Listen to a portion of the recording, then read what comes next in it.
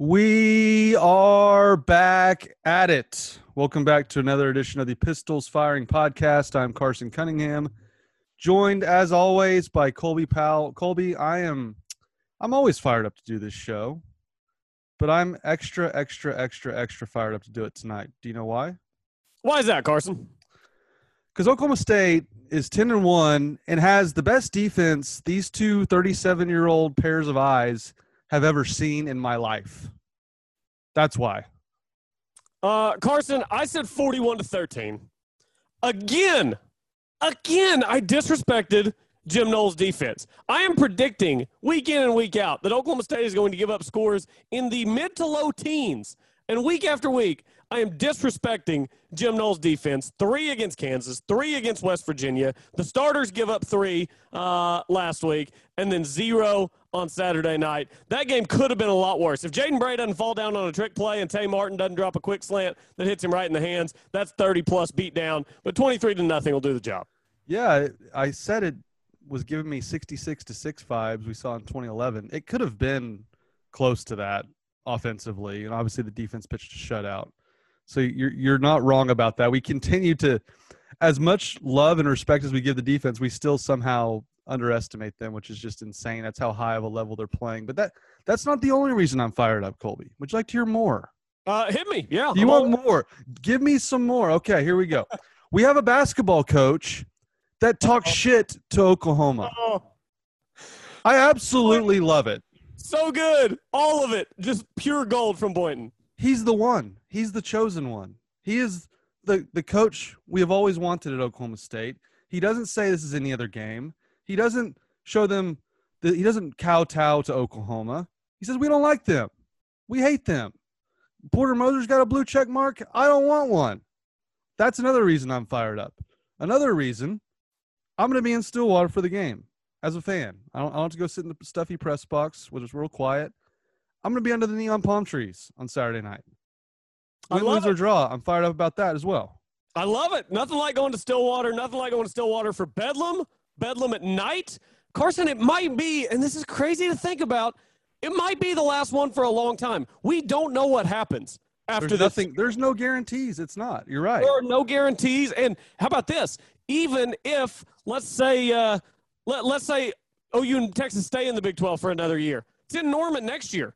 There's a decent chance that this is the long Bedlam that's the last Bedlam that's played in Stillwater for a long time. So much on the line. You beat them, you play Baylor in the Big 12 championship game, and your playoff hopes stay alive. You lose, you play OU in the Big 12 championship game again, and your playoff hopes are dead. It is everything you can dream of for a night game Bedlam Saturday after Thanksgiving. Everything you could dream of.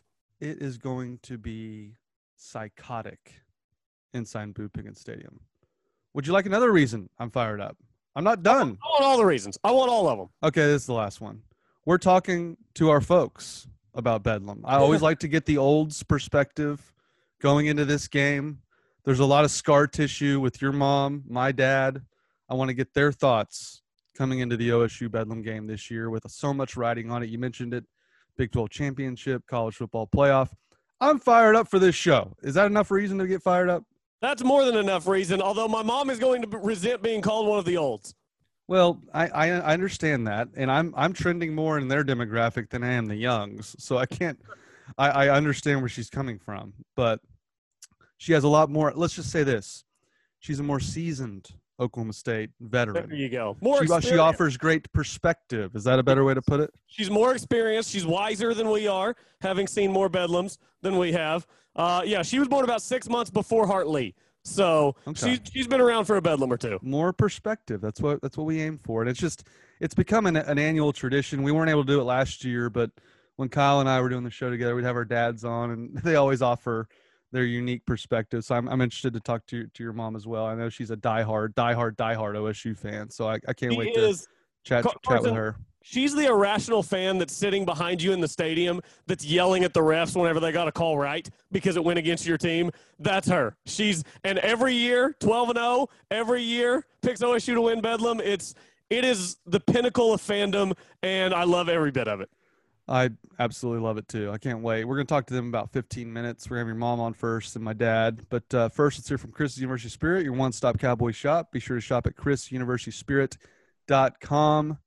Chris's is going to be packed to the gills. Go by Chris's before the game. It's going to be just an amazing Saturday. The game is at 6:30. Plenty of time to get down there to Stillwater. Plenty of time to go to Joe's and walk on over to Chris's and check out the latest merch they have available. And they're going to have perhaps soon Big 12 championship T-shirts on the market. We hope. Well, that's a long ways from now, but be sure to shop at Chris University Spirit or chrisuniversityspirit.com. So Colby, I watched this game at a sports bar, so I didn't have the announcing on. And let's just start with the defense. We have to. Towards the end of the game, I just started cackling every time they would pop up the stats from the game, like 85 total yards for Tech. What do they have, like one first down late in that game? I just started just laughing to myself saying, this defense is insane. This defense is absurd. It's the best defense I've ever seen with my own two eyes, ever. And I don't watch Georgia on a daily basis. I think Georgia probably has the best defense in the last 10 years. That's how good I think they are based on what I've seen, based on what they've done this year. But for Oklahoma State, they're right there.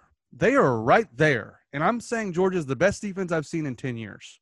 But you just look at the numbers and the production and everything they've done this year. We have an entire season's body of work minus one game. They're the best defense in a generation. This is going beyond just best defense in Oklahoma State history. This is going to one of the best defenses in the history of college football, especially when you factor in it's 2021. This is not 1985 where we're running I formation off tackle. This is Tech throwing the kitchen sink at them with their freshman quarterback.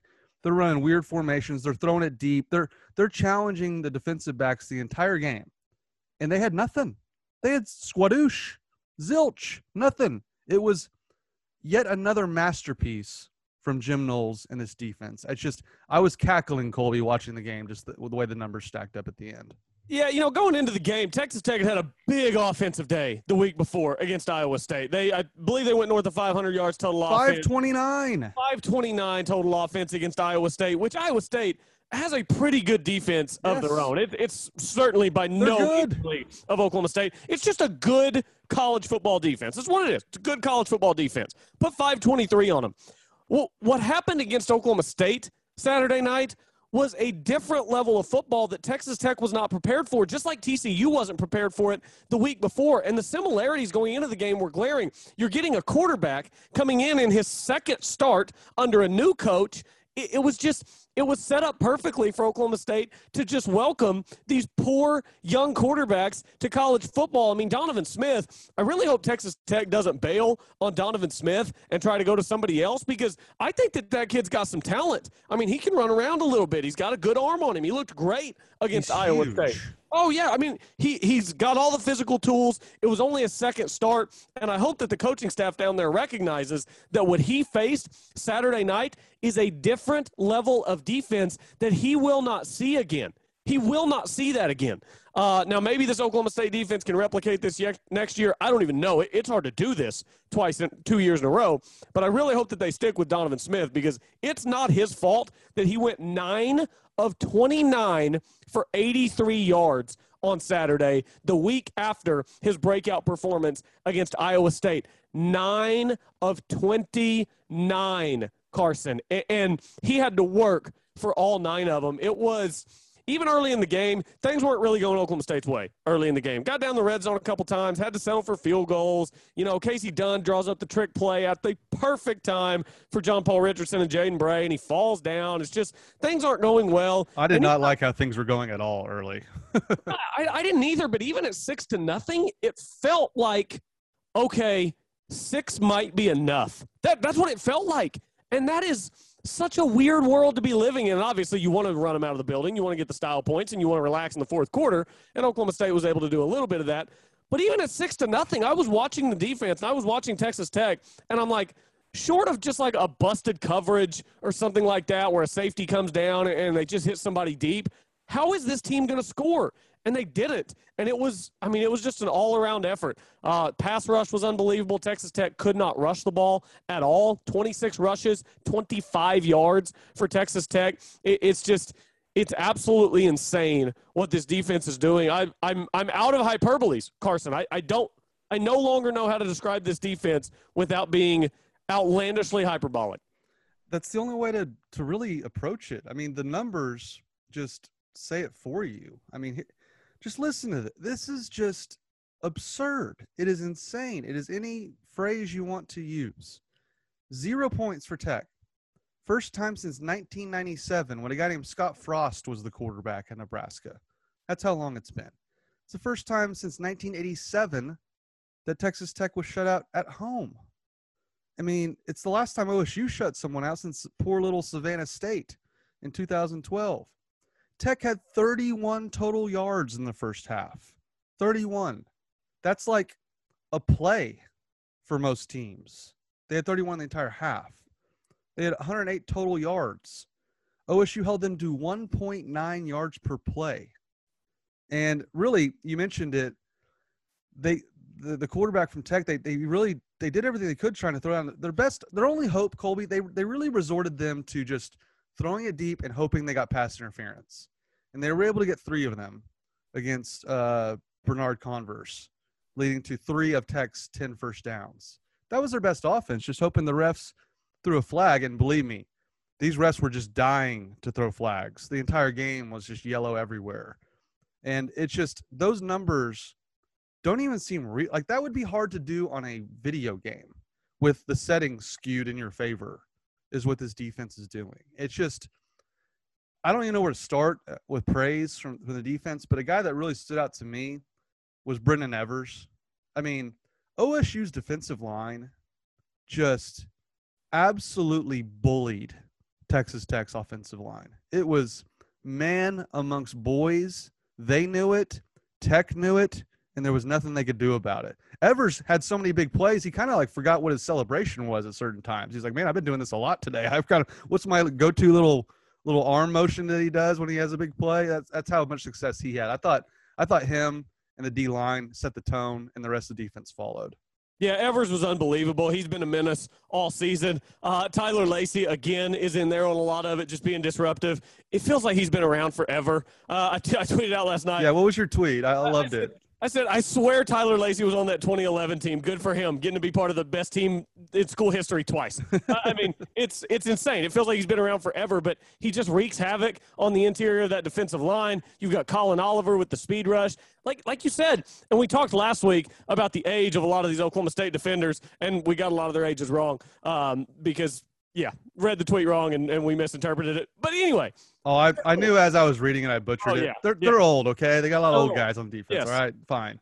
So when we say men versus boys, that's not a hyperbole.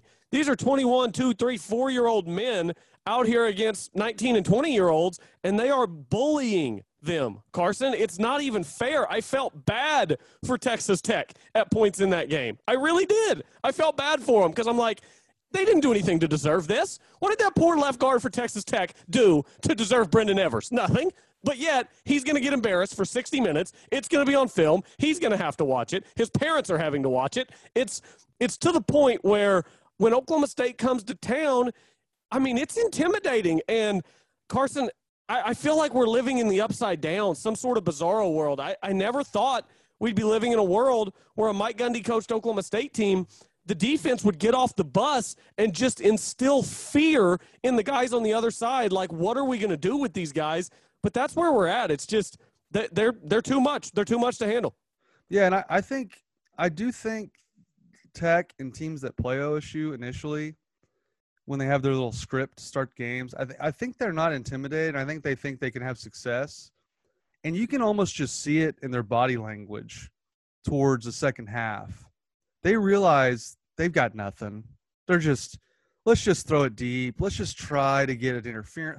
They really break the will of the offense they're playing against. And you can just see it in their body language. Like Tech, but who was that quarterback Tech put in near the end of the game, number 7? He literally couldn't throw a pass. Did you see the ball like slip out of his hand on that one? It looked almost like a punt. It was a duck. It was an absolute duck. He lost control of it. He lost the actual grip on the ball. Not like anything would have happened if he would have gotten it away. Right. But then in his other passes, he was just hopelessly throwing into coverage. Like he literally had no hope. This backup quarterback Tech put in. He had that pass was hilarious. It slips out of his hands. But even he threw 2 or 3 others that were just into double coverage, almost a couple of picks. It's just they're seeing ghosts out there, our quarterbacks. And again, I think teams go in there with a plan. I think they think they're going to be successful. And once they face 3rd and 7 for the 95th time in the game, they're just like, you know what? Let's just get out of here. And that's what they did in Lubbock. Yeah, absolutely. The thing that's a miracle for Texas Tech, if I'm not mistaken, they only turned the ball over once. And with the amount of havoc that Oklahoma State was wreaking defensively up front, with how uncomfortable they made Donovan Smith, with the lack of guys that were open, it's a miracle that they only turned the ball over once. I'm telling you, 23 is the absolute smallest margin of victory that was available last night. Oklahoma State could have won that game easily by 30+. And if a couple of things go Oklahoma State's way, they win that game by 40. It's just – it was an unbelievable Saturday night in Lubbock. And again, I tweeted this out last night too. Lubbock at night is not a hard place to play. It just isn't. Everybody beats them down there at night. You want to know why? They're not that good. They're just not that good. Their stadium's not near as intimidating as people think it is. Yeah, they're throwing beer cans. Guess what? It cost them 15 yards. Congratulations. Everybody wins in Lubbock at night except Texas Tech. So we can go ahead and retire that narrative. I've got thoughts for Lubbock in my my BBs section. Okay. I got plenty of thoughts on that friggin' cesspool that is Jones Stadium in Lubbock. Tom Hutton had thoughts too. Tom nailed it, and we'll get to that. Let's talk offense real quick before we bring your mom on. I thought Casey Dunn called a great game. I thought, you mentioned they couldn't get out of their own way. I mean, poor Bray loses his shoe. It's a walk-in. He could have literally done a fair catch symbol and caught Richardson's touchdown pass on the trick play. Just a beautifully timed call, run to perfection. His shoe comes off and it doesn't work. Tay Martin, who had a career best game, drops a slant. I thought Spencer Sanders missed a couple throws that just look. He's played really well, and he's a big reason they're in the position they're in. It's still so frustrating watching him sometimes. Do you remember the corner route where Richardson's wide open and he just sails it? Yeah. And the deep ball to Tay Martin where he had to kind of dive for it hopelessly, and he got a hand on it. If he just floats it out there, Tay can just run underneath it. You're right. That's all that being said, 23 was the lowest possible point total they could have had because Sanders was just off on a few key throws. But I really thought Colby, even with Jalen Warren banged up, every time he carried the ball, it seemed like he laid down for a few minutes. I thought Casey Dunn had one of his better games, and they didn't have the points to show for it. Yeah, I thought Casey Dunn was really good Saturday night. I would almost go as far as to say that we got bad Spencer, because if you look at what he's been doing the last several weeks, I think he went 4 games in a row where PFF graded him out as having 0 turnover-worthy throws. Don't think that was the case last night. There was one throw, I believe, was in the second quarter where, you're just staring down the barrel of a pick six, hits the guy right between the hands, and he drops it. He missed the corner route to John Paul Richardson, like you mentioned, which, by the way, John Paul Richardson's route running for how young he is really, really impressive. He's just, great. Click, go this way, boom, go that way, like Dennis Rodman. Boom, click, goes this way. It's hard to keep track of him. But I thought that Spencer had another couple of throws. It was tough. Well, number one, I thought the broadcast was terrible. I really did think it was an awful broadcast. They were zoomed so far in on so many of the plays that I didn't get a good idea what was going on. But I think there were a couple that were tipped at the line where he was throwing into double coverage and it could have easily been picked. There was one the first time Oklahoma State got down inside the 10 where he tried to throw. It was like 2nd and goal, tried to go play action, quick slant to Jaden Bray. It got tipped at the line, and if it didn't, Jaden Bray was sandwiched between 2 Red Raiders. There was another one where he tried to throw a quick out, and it got tipped at the line of scrimmage. I think a quarter might have been coming underneath to snag that one. So I'm sure that's stuff that they'll go over and film this week. But, if bad Spencer is what we got Saturday night, you can win with that level of bad Spencer. The bad Spencer you can't live with is the one that we saw in Lubbock 2 years ago when they lost that game. 5 That's turnovers. Bad, yes, that's bad Spencer that you can't live with. Because even last night, whenever he didn't have his best game, he didn't have his best game. I think he'd tell you that too. He still wasn't awful. He didn't make some good throws. Yeah, he made some good throws along the way. Didn't make disaster plays. And, you live with most of that stuff. You're not going to have your A game every single Saturday. Hopefully, he'll have his A game this coming Saturday. But I thought the running game was solid for Oklahoma State again. They run for almost 200 yards as a team. And hopefully, Jaylen Warren has plenty of ice baths this week because full health against Oklahoma would be nice. Because that defense up front with Thomas, Benito, Perrion Winfrey, and Jalen Redmond looked really good on Saturday. So a healthy Jaylen Warren would be really, really nice. Hang on. I think I lost my microphone. Hang on one second. Perfect. It's a work in progress here. Hopefully it's been on this whole time, but I'm not positive. You sound different now. You sounded good. Hey, are we back? Yes, you sound good again now. No, you're like the one that was tipped by the defensive lineman, like people that were at the game said that was going to be a pick six. That's how thin the margins are sometimes between horrendous Spencer and okay Spencer. But you mentioned it. I'm worried about the offensive line health and Jaylen Warren. I mean, OU's defensive line played really well against Iowa State. That's the one thing I think I'm concerned with going into Oklahoma, but we're going to have a long week to break that game down. You ready to talk to your mom, Kim? Yeah, let's do it. I'm texting her right now, telling her to hop on.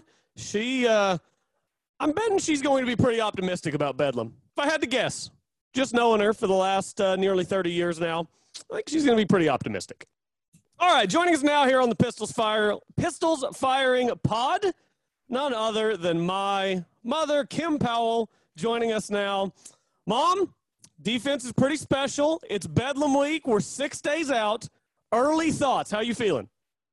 Well, Colby, I'm feeling pretty good, I have to say. Normally going into Bedlam, you just never know what's going to happen. But this year, I just feel like in Jim Knowles we trust and in his defense we trust. And I think we're going to take it. I'm with you, Kim. I've gone kind of the full perspective or a full range of emotions after the Tech game, knowing that it's Bedlam week. I don't know how you feel, but I've gone from, well, if Mike kicks field goals like he did against Tech and he has all season on 4th and 2, I don't know. I just got a bad feeling about it. But I woke up this morning and today, I was at a family function today and my uncle was like, "How you feeling about Bedlam?" And it dawned on me. I just blurted out. I said, we're better than they are, and it's time to kick their ass and just push them around. Right. But we I don't know how you feel. That's how I feel. Yeah, we are better than they are, and I agree. Spencer and Jalen and Tay need to stay healthy this week. Take it easy in practice. Tay needs to catch some balls Saturday. No more balls going through the hands. We need him to be on point. Our offense needs to be clicking on all cylinders. But if our offense can keep up with our defense, I just don't see. OU is just bad. They're just bad. Okay, they're 10-1, so bad is relative. But they could be 6. They could be 6 and 5. Yeah. Okay. Fair enough. Now I'm wondering. I believe that you are of the opinion that there have been past Bedlams in which officiating has played a role. Is that a concern for you? Officiating is always a concern for me because I just feel like the NCAA hates us. I feel like they tell the refs to hate us. And I feel like that comes through in a lot of the calls that the refs make. So play calling is always a concern for me. As you know, my family likes to make fun of me because I get a little irate down there in the end zone and a little passionate about my team. I think they really love that I'm that passionate, but they do like to make fun of me about that. But yes, I am a little concerned always about the refs. If the refs don't screw us over, then I see no reason that we should not win this game. Well, for the first time, I think ever, they're leaving the Big 12. So I always kind of felt like you did in some ways that the Big 12 kind of was like, OU's our best chance at a national. I've watched OU a lot. I hope so. I certainly hope so. And boy, I'll tell you what, it would not hurt me. Interceptions. Just curious, your thoughts on the basketball coach in Stillwater? Oh my gosh, Mike Boynton is the man. He is. I absolutely love Mike Boynton. As you know, I have season basketball tickets, season football tickets, season baseball tickets. I go to everything. But Mike Boynton, he is, if we ever let him get away, somebody has done something very, very wrong. You just can't help but love Mike Boynton. He has bought into Stillwater. He has bought into OSU. He is the epitome of what the OSU family is. Yeah, it was really impressive hearing how Hartley Dykes and him have struck up a relationship, and I think it shows just what type of guy he is and how good of a recruiter he is, because he already had Hartley Dykes on Team Boynton meeting him within 5 minutes. So that I'm with you on Mike Boynton. Now, I got to know, Kim. Colby hates punting. Is this something that you taught him from a very young age going to OSU games? Because he is passionate about this. Were you the original never punt captain of the ship? Yes. And so I love that Colby has gotten a little bit of my passion. When he gets on his rants and tirades, that's his mama coming out in it. So it kind of makes me proud.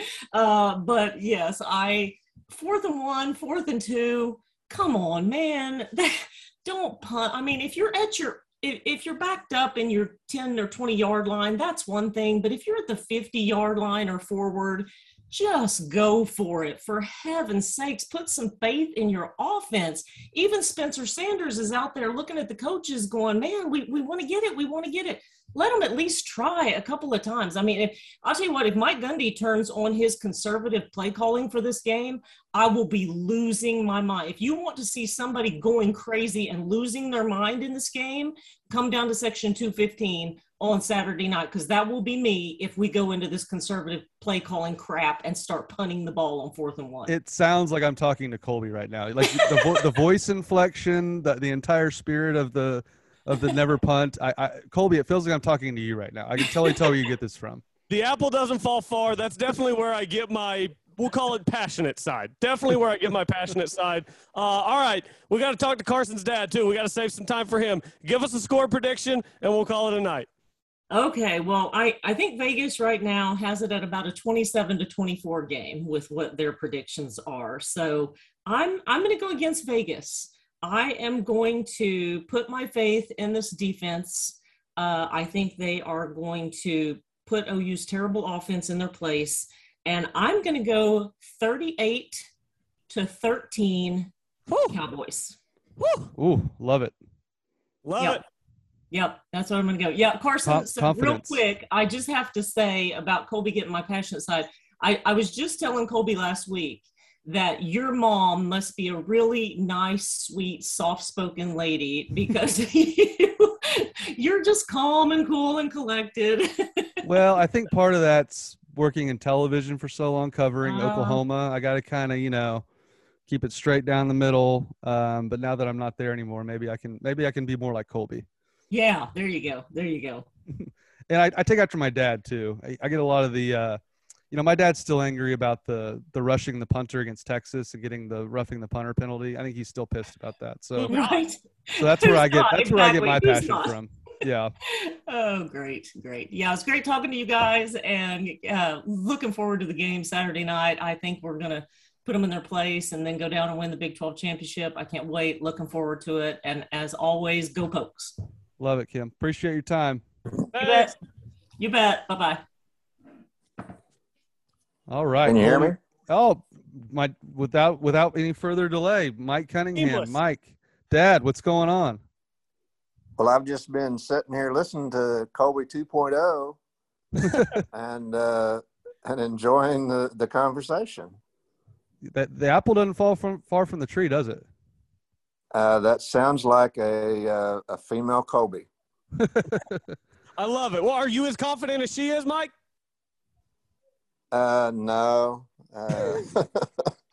I am never confident when we play OU, but I'm probably more confident this year than I've been in quite some time.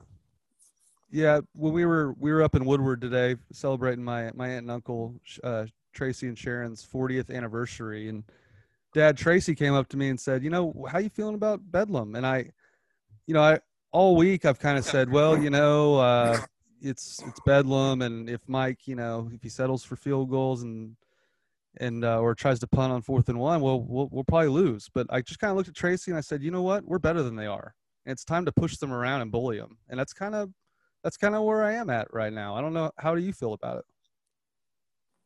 We need to start this Bedlam like they started last Bedlam. Because if you recall, they punched us in the mouth real quick. And, it's 14-0 before we knew what hit us. And our defense, we just need to do the same thing. Yeah, I definitely agree. I'd be hard-pressed to see OU jumping out early on Oklahoma State just because Oklahoma State's defense is so elite. Can you remember a time when there was a defense that you really had this much confidence in? Because my confidence is so far through the roof with Jim Knowles in this defense that I don't even know what the opposing offenses do during the week to try to combat it. I don't remember a defense this good for us, except for maybe in the early 80s, 83, 84, 85. I think that's when the Leslie O'Neills, the Mark Moores, we were good defensively back then. Well, we got up to like 2 in the country at that year, didn't we? Well, there was one Bedlam down there that we were 2 and they were 3, or reversed. It was 2 and 3 in the country. And, as usual, the referee screwed us around on a punt. There it is. Well, what happened? Tell me about this. Well, I can't remember exactly what happened, but we got beat it was down 3 or something, and we punted or they punted. I don't even remember. There was a controversial play on a punt, and it went against us, and then they scored, and I think we lost by 10 or something, 24-14 or something. But I don't remember the details. I just remember back in that period of time, we were really good defensively. Yeah. And we've not been really good defensively in a long, long time, basically since then. What's that, 30, 25 years ago?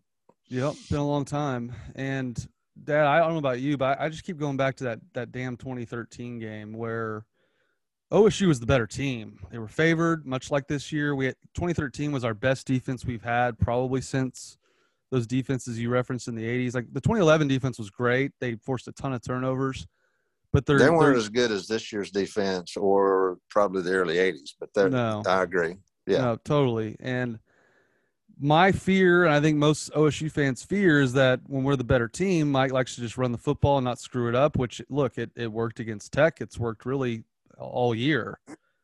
Just what's your kind of your sense coming into this game with like what Oklahoma presents, and just what's like a key thing you're looking at coming into this game?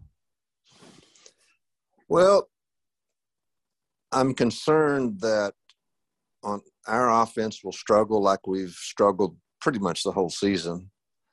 I think our defense will hold up well. The only thing that concerns me about our defense is we tend to get beat on the deep ball some, and I think they're going to come out and wing it. Hopefully that doesn't happen. But, even last night, Tech was throwing some deep balls, and they didn't complete them, but we kept interfering.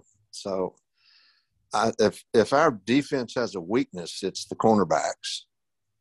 And, they got some damn good receivers down there. And if they, if they get behind us, it could be a quick 7. All right, who's the MVP Saturday night, Mike? If Oklahoma State wins, who's the MVP? Spencer Sander. Oh, I like it. Have you liked what you've seen from him this year? I've been he's getting better and better every game, and that's I'm not down on Spencer Sanders at all. Earlier in the year we couldn't block anybody, so it was kind of hard for him to do anything. But he's not the greatest passer in the world, but he does good enough and he can run. I don't think we're just going to run the ball down their throats, so I'm not sure a running back's going to be the MVP, but No, I'm with you. if Spencer has a big game, then I think we can score 28, 31 points.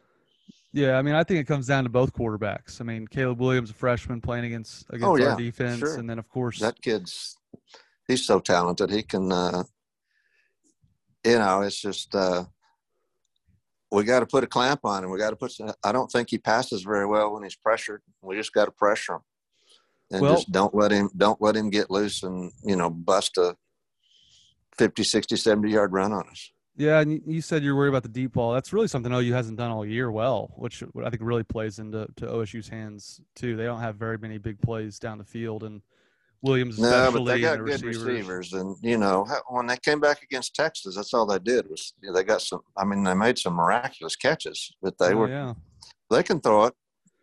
They may bring Spencer in just throw the deep ball or Rattler or whatever. Oh, if they bring Rattler in, the OSU will sack him about 15 times. He's a statue. If they bring Rattler in, something's gone terribly, terribly wrong for OU. Well, Dad, you're coming with me on Saturday. I think you said the last time you went to a game in Boone Pickens was the 2013 Baylor game when it was about 5 degrees and they just beat the tar out of Baylor. So I'm bringing my lucky charm to Stillwater with me. Are you fired up to go to Bedlam this year? It might be the last one in Stillwater. We don't know.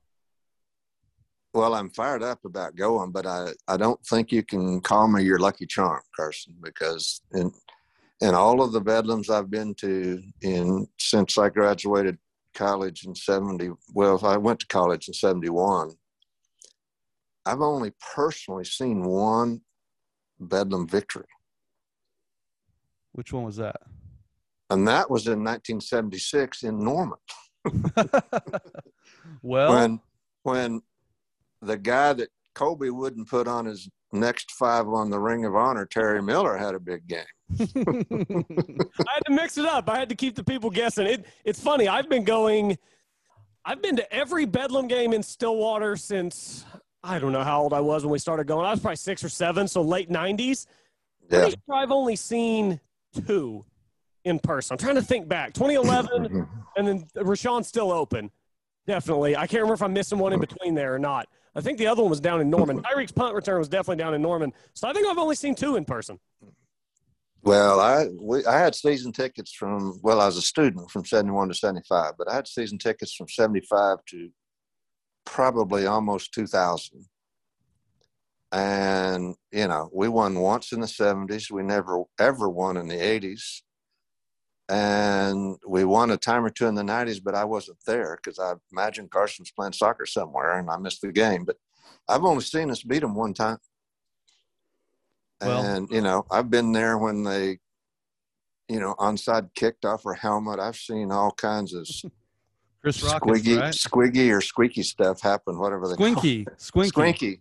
I've seen Squinky live and in person. Well, Dad, Saturday, it's time to exercise those demons because OSU's better. Well, we need to. I mean, it's. Like I say, I've got more confidence going into this one than I have in quite some time. All right, well, give us a score, Dad, and we'll get you out of here.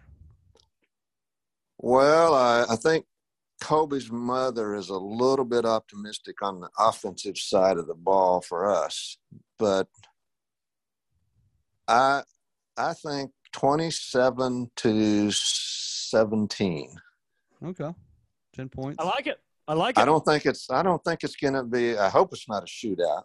I don't think it's going to be a shootout, and I think our defense can hold them to 17, maybe 21 points if we can just, if we can not fall down on our trick plays and catch touchdown passes and not convert them into field goals. I think we'll be good.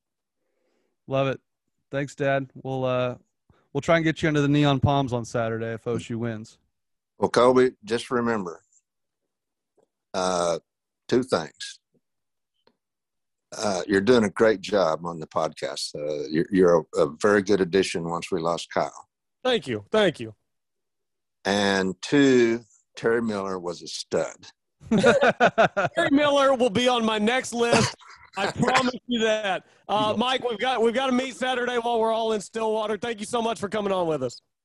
Anytime. I always enjoy the Bedlam parent talk. All right, Dad. Love you. Talk to you soon. Take care. Bye. See, Colby, the olds were always going to come after you for no Terry Miller. I learned that the hard way the last time Kyle Porter and I talked about Terry Miller. Yeah, I wanted to mix the lists up a little bit. I didn't want to have the same five, but yes, Terry Miller's got to go up there. Got to go up there. No, you did a great job. So let's get back to the game against Tech. We were kind of talking offense, Colby, before we had our folks on, and I just wanted to kind of put a bow on things. Again, I mentioned how concerned I am about the offensive line. I mean, Josh Sills was not even supposed to play in that game, and there was another injury, so where he had to come on the field and play. And again, Jalen Warren, Gundy said he got the wind knocked out of him last week, but every time he carried the ball, he would just kind of lay down for a minute and have to go off the field. To me, it appears like he kind of has a rib injury. That's the only thing I can really think or predict. That's what's going on with him. So as much as I think OSU's better, I mean, with the way OU's defensive line played against Iowa State, they played a lot better. If there's any sign for caution for me, it's the offensive line getting a little beat up combined with Jalen Warren. Yeah, I think that's definitely fair. You know, Tyrese Williams went down early in that game, and the offensive line looked a little suspect at times on Saturday night. Josh Sills obviously is battling injuries, and Danny Godlewski, who was having a great season, he doesn't suit up and play Saturday night in Lubbock. So the offensive line is definitely a bit of a concern, especially with the way those guys for OU looked last week that I mentioned earlier. Winfrey, Thomas, Benito, and Redmond. Those guys looked really good a week ago. So Oklahoma State's going to need to be up front what they were there for that month or so before they started losing some guys to injuries the past couple of weeks. And a healthy Jalen Warren would help. It's, you know, I'm kind of torn on this game, Carson. I think Oklahoma State's the better team. I think OU's path to victory in this game is fluky stuff happening, turnovers, missed field goals, stuff like that. I think that's OU's path to victory because I think Oklahoma State's defense is just so elite that they're going to shut OU down for the most part. But, you know, that stuff happens in Bedlam. I'm really torn. Our parents gave their predictions today. I'm glad I get another few days to think about it because I feel like it goes one of two ways. I don't think OSU wins a close game because if it gets close, then you start to pucker and you start to realize this is Bedlam. We've had problems, all these things. So I think it's either OSU by like 17 or OU by a point because fluky things are happening at the end and then, you know, quote unquote, stupid Sooner magic, whatever you want to call it, where a ball hits the turf and it bounces their way. I mean, just look at Saturday against Iowa State. Caleb Williams gets sacked in his own end zone. So that's going to be a safety. Oh, wait, but he fumbles. Fall on it. Nope. Bounces right up into the hands of an offensive lineman, returns it out to the 5. They punt, don't give up any points. How about when Brock Purdy just goes full moron at the end of the first half, gets the ball knocked away, and what happens with less than 10 seconds on the clock? That ball could bounce any way once it hits the turf. It takes 2 bounces, hops up waist high right into the hands of an OU defensive player. Those are the kind of bounces that win and lose games between two teams that are just that close. And if these teams are that close, and I don't know if they are, they're both 10-1, but OSU's been a little more impressive because they're so elite on one side of the ball. It's just, I'm really torn, Carson. I'm glad I've got a few more days to think about it. No, I'm with you. And again, I just you're so right in that the things didn't bounce right for OSU and that it didn't matter because of the defense with the trick play not working, Tay Martin dropping the ball like that your mom is still upset about, which I totally agree with. But I think you got to give Mike Gundy and his team so much credit because this was the definition of a trap game. It's a night game. It's really sets up like the Iowa State game in 2011 where you got OU next week. You got the playoff right in front of you, right in your hands. The game starts in kind of a stop-start manner where you just can't seemingly score a touchdown. This game was ripe to go down to the wire, and the defense just did not allow that to happen. And I think you take a step back and look at this season. Obviously, I think Jim Knowles now is the clear front runner for the Broyles Award for the best assistant coach in the country. And Colby, I think if OSU wins out and potentially goes to the playoff, I don't think there's any question that Mike Gundy should be National Coach of the Year. Do you? No, I mean, we've been talking so much about Coach Knowles as the Broyles Award. Haven't really even thought about Coach Gundy for Coach of the Year. If Oklahoma State makes the playoff, their over-under in Vegas was 7.5. Georgia's been unreal. Guess what? Georgia was supposed to be unreal. Georgia's had top 3 recruiting classes 5 years in a row. Georgia was supposed to do what Georgia is doing. Oklahoma State was supposed to win 7, maybe 8 games. Oklahoma State had to fend off Missouri State in week 1. Oklahoma State had to fend off Tulsa in week 2. Beat Boise by a point on a fingertip blocked field goal in week 3. Yeah, if Oklahoma State makes the playoff, Mike Gundy's coach of the year. Absolutely. No, I don't think it's a question. I think his biggest competition was Mel Tucker, who got absolutely dump trucked by Ohio State. They were down 49-0 at halftime. I think that's over with for Mel Tucker. Congrats on your $9 million a year to be nowhere close to Ohio State, Michigan State. I think Michigan State's one of those jobs, Colby. They're just tired of their coaches leaving, to where they're like, oh my God, this guy can't go to LSU. Let's give him $9 million, and then they're down 49-0 at halftime.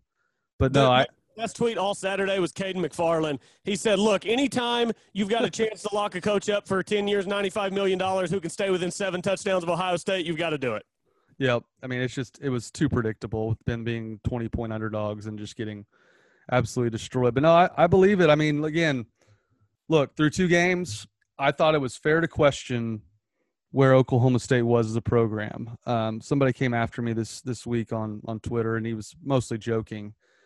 But again, I'll own it. After 2 games, I seriously questioned where this program was going, because, Colby, they really hadn't contended for a Big 12 championship in 4 years. Not even that 2017 team contended. It was really all the way back to 2016 was the last time they truly contended for a Big 12 championship.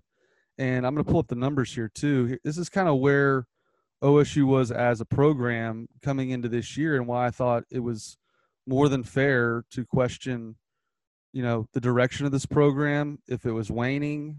And here, I pulled up the numbers right here. Oh, Carson, just real quick. Let me hop in here. Just real quick. Yes, you were questioning things after 2 games. Yes, some people are coming at you that that's a freezing cold take. You weren't alone. A large chunk of the fan base was up in arms after weeks 1 and 2. You were not alone. You were just one of the few who said it into a microphone. Right. And I think it's fair to question, because here's where they were. Through the non-conference, entering the Boise State game this year, OSU was 25-14 in their last 39 games. That's a 64% winning percentage. That is so far below Gundy's career winning percentage, and certainly the percentage when they were winning 10 games so many years that they have. And now they've done it 7 out of the last, I believe, 10 or 11. And I mean, look, they were 25-14 over the last 39 games. It was fair to question if this program was dipping and slipping. And credit to Mike Gundy, because now all of a sudden we look at 1 game left in the season, and this is already one of the best teams in school history, regardless of what happens from here. And gosh, if they beat Oklahoma for just the 3rd time under Mike Gundy, and gosh, if they win the Big 12, and who knows if they go to the college football playoff, well then it's like we're back in 2011, baby. It's back like the last decade didn't happen of not winning a Big 12 championship, because Gundy really has righted the ship, and I think he would thoroughly deserve a National Coach of the Year award. Yeah, he absolutely would. It's one of the best coaching jobs that he's done in a long time. I was very down on him earlier in the season. You were as well. And that comes with having a few years where things just don't quite click. Even back to the last year that Mason Rudolph and James Washington were here. I mean, that team, yeah, they win 9 games. They go 9-3 in the regular season. But that team was supposed to be that team was supposed to be the playoff team. And they lose 3 home games that year. TCU, Kansas State, and Oklahoma.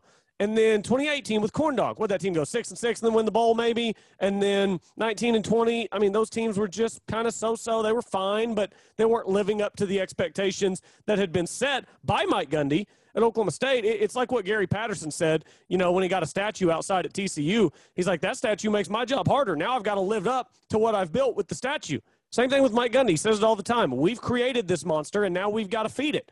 You do. You have a few years in a row where you win 6-7 games. People start to get restless. You barely beat Missouri State. People get a little more restless. But, man, have they figured it out and turned a corner that I really didn't know was there to turn. I mean, after the Iowa State game, we're thinking, okay, there's a lot of tough games left on the schedule. Just let's see where it goes from here. And now we're talking about, unless Oklahoma State turns the ball over and loses a game they shouldn't, this is a team that should be in the college football playoff. It's amazing how far they've come. And, making the Big 12 championship game for the first time is a huge accomplishment. But I'm not really super focused on that this week. I see a lot of that stuff on Twitter, and I get it. It's a big accomplishment to make the Big 12 championship game. But That's not the focus right now at all. The Big 12 championship game, it means a whole lot less if you lose this Saturday in Stillwater. Yep, totally. And again, this is this is their fourth 10-win season since 2015, but it's the first time they've won 10 games in the regular season since 2015.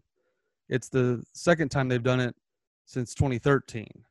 So that tells you just how special this season's been. Because look, you can trumpet 10 wins when you win a bowl game, and that's certainly worth celebrating.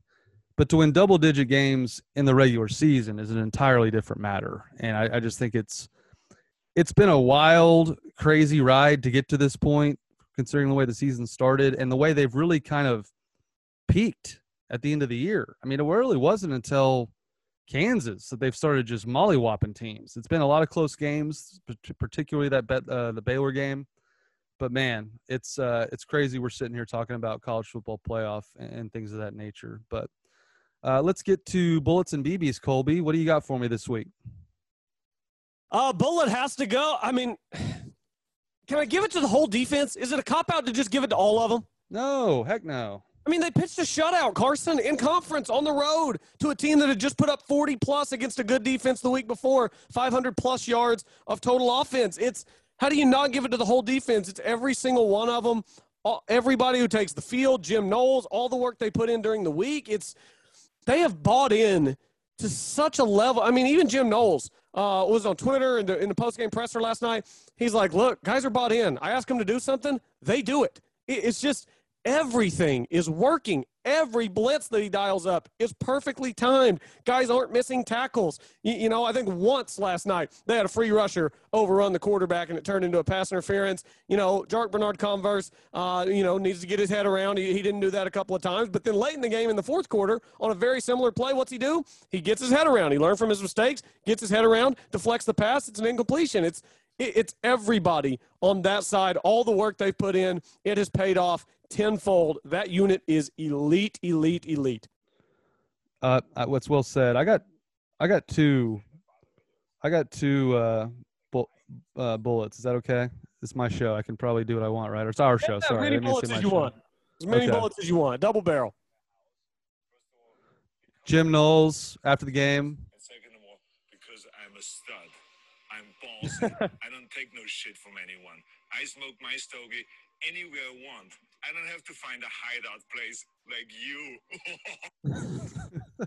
Jim Knowles just lighting up stogies, lighting up offenses. Again, Texas Tech had 529 yards against Iowa State, not Kansas, not West Virginia, not TCU, against Iowa State, who gave OU all they wanted on Saturday. This guy, Mike Gundy, thankfully this week was on with Joel Klatt on his show and came out and said, we're giving Jim Knowles a big extension. He loves it in Stillwater. We're going to sign him to a long-term contract. That's music to everyone's ears that follows Oklahoma State football because there's no debate anymore. Dana Holgorsen was great. Todd Monken was amazing. He talked trash to Oklahoma too, which I loved. Mike Yurcich turned into one of the best offensive coordinators in the country, regardless of what people felt about him. They had a top 5 offense in the country. Jim Knowles is the best hire Mike Gundy's ever made. So that gets a bullet for me. I like it. You said you had another one? Oh, yes. Sorry, I was so fired up about Jim Knowles and his stogies. John Paul Richardson. By the way, Jim Knowles is who I want to be when I grow up. Just for the record, I want it on the record. When I grow up, I want to be Jim Knowles. Me too. John Paul Richardson, Brennan Presley was hurt in this game. He was just a glorified fair catcher on the punt returns.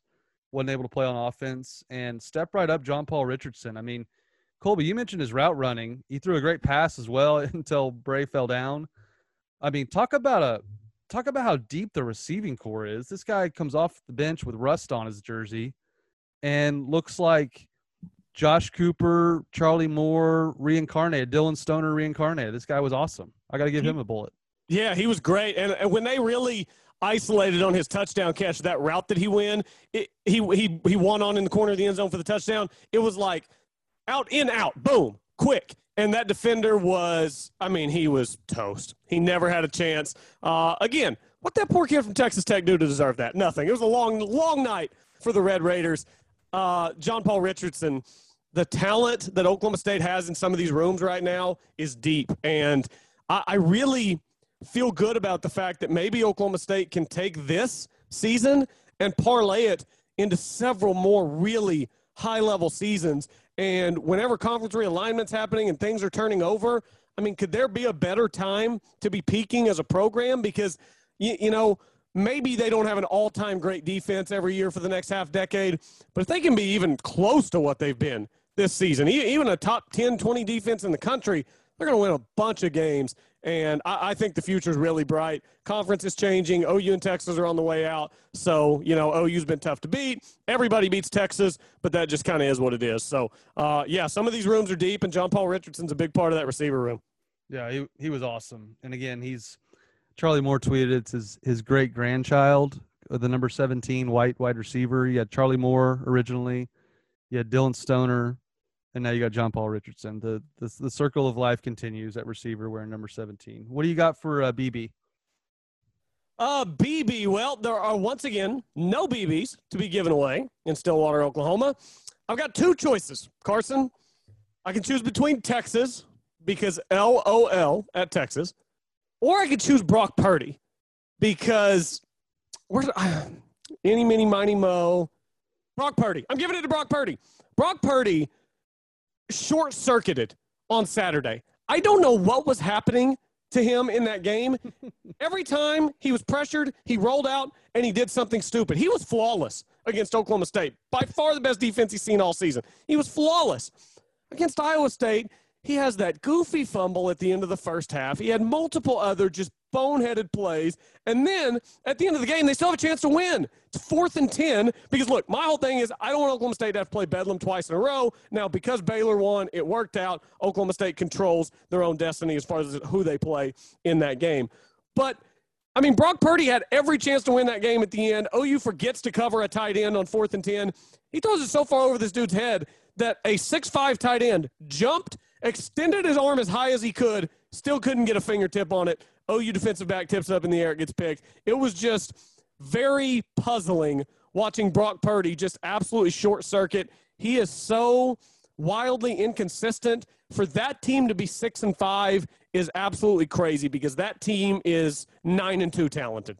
They really are. I mean, they're still a really good team, but that's kind of the Brock Purdy experience. He did that in the Big 12 title game last year. Remember, he just threw it right to Trey Norwood with the game on the line in the end zone. It's just he short circuits. That's a good way to put it because he loses his mind, and that's why Iowa State still, in 124 years of football, haven't won 9 games. Shout out to Kyle Porter. Win 9 games, he's said for years. They haven't won 9 games? No. They haven't won 10, and they haven't won 9. Oh, well, you got to win 9 before you get to 10. That is shocking. It's that is a shocking level of incompetency. Well, Colby, they've been Kansas for 100 years until Matt Campbell came along. I know they have, but they've been good, it feels like, for half a decade now. I mean, they've been good. I know. That's wild. That's Kyle's whole point. They get all this hype. They get all this hype, and they never quite live up to it. So, my BB, shout out to Texas. If TCU had lost to Kansas, Texas would have finished in the cellar, tied with Kansas and TCU. That would have been just pure perfection. But we're running out of time on this Zoom, so let me pause, and we'll come back, and we'll go to my BB. Okay, we're back at it. Colby, before I get my next BB, I wanted to get your take on Texas possibly finishing in the absolute cellar of the Big 12, just how poetic that would have been. Carson, it is so just beyond hilarious. It's incredible. It's amazing. If you would have told someone at halftime of the OU game that Texas, from that point forward, would not win another football game the rest of the season, somebody would have thought you were crazy. They looked like a good football team for about the first month of the season, and then they fell off a cliff, the likes of which, I mean, I don't even know when the last time something like that happened was. It's just been an unbelievable year for Texas, and I cannot believe that they have fallen as far as they can, but I love every second of it. It's funny, when they lost Abilene Christian in the tournament last year, I tweeted and I said, keep your heads up, Texas fans. You'll be back to winning 7 football games before you know it. Turns out I overshot it by a decent amount, so they'll get a nice long vacation after next week. Did you say they haven't won a game since OU? No, I'm pretty sure that they have not won a game since. Am I missing one in there? I don't believe that they have. I believe you. I just hearing it phrased like that is even more astonishing than I already knew they were terrible this year. I didn't really think of it in those terms. Yeah, it's incredible. It's been a hell of a down stretch for the Horns the last half of this season. It's just chef's kiss. If this would have been the last year they were in the Big 12, it would have been even more poetic. But you got to love it. All right, my BB. I'll never forget being at the Baker Mayfield Patrick Mahomes game where they scored like 1,000 points and had like 1 billion yards. Texas Tech fans, now I grant you, Baker Mayfield was back for the first time. It was a charged atmosphere. I'll grant you that. This place is a cesspool. They literally, the fans threw trash on the field for the entire game. And I would turn around, I was out on the field for this game. I would turn around and I would watch security just stand there and watch fans throw crap on the field the entire game. No one in the stadium came on the PA and said, stop throwing stuff on the field. No other fans discouraged the other fans in their section from throwing stuff on the field. It's a cesspool. It is, they accept that kind of behavior and they actually encourage it. And I'll never forget Brian Keating, my coworker from Channel 5. He went to that 2008 Oklahoma State game. Remember Des Bryant, OSU was highly ranked. They got destroyed by Tech that night against Graham Harrell and Mike Leach. Brian was in the end zone seats, and every time Tech would score, he said these two dudes would run up. It's just him and his wife in the game. They're wearing OSU stuff. These Tech fans would just run, get in their face, and double bird them, just flip them off right in their face. Be like, yeah, F you, yeah. And he said there was a police officer standing right there watching the whole thing happen, and they didn't do anything about it. This place is trash. It is toxic. They encourage that type of behavior. Look no further than their own announcers getting banned from the game, and then they honor them at halftime. Apparently, they were honoring some producer or something. He wore like a free whatever their radio announcers' voices are, names on their shirts, that's kind of funny. That's kind of funny, yeah. That's kind of funny. But just the fact that goes on in that stadium to opposing fans, it's unacceptable. I've never liked the place. Ever since I've been there and witnessed that firsthand, I couldn't believe what I was watching. And I remember I tweeted that, just how classless the place is by throwing trash on the field for an entire game. And I think that Don Williams guy from the Avalanche, the Lubbock Avalanche, their lead call, like the Barry Trammell of Lubbock, basically came after me and got all highbrow on me. It's like, well, dude, hey, this is the place you're supporting right now. They threw trash on the field for an entire game and no one did anything about it, and you guys just accept it. So my BB is for Lubbock, Texas, being the worst place in the Big 12 to go watch a football game. No question about it. And Saturday night backed it up. They were throwing crap on the field the whole game. They finally got a penalty towards the end when it didn't matter. My goodness, said they threw like a whiskey bottle on the field, and that should have been 15 yards. And that whiskey bottle traveled further than their offense did the entire night. So BB for Lubbock, Texas. And I'm more than happy to see that they've not had a winning record in Big 12 play since 2009, which was Mike Leach's last season. You ran off Mike Leach, and you've become completely irrelevant in the Big 12. And you know what? That fan base deserves it.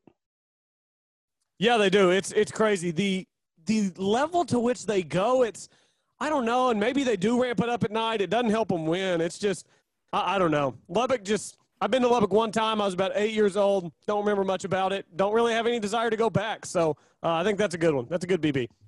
And the entire stadium, I'm not done. And the entire stadium chanted F you, Baker. And I'm talking man, woman, and child.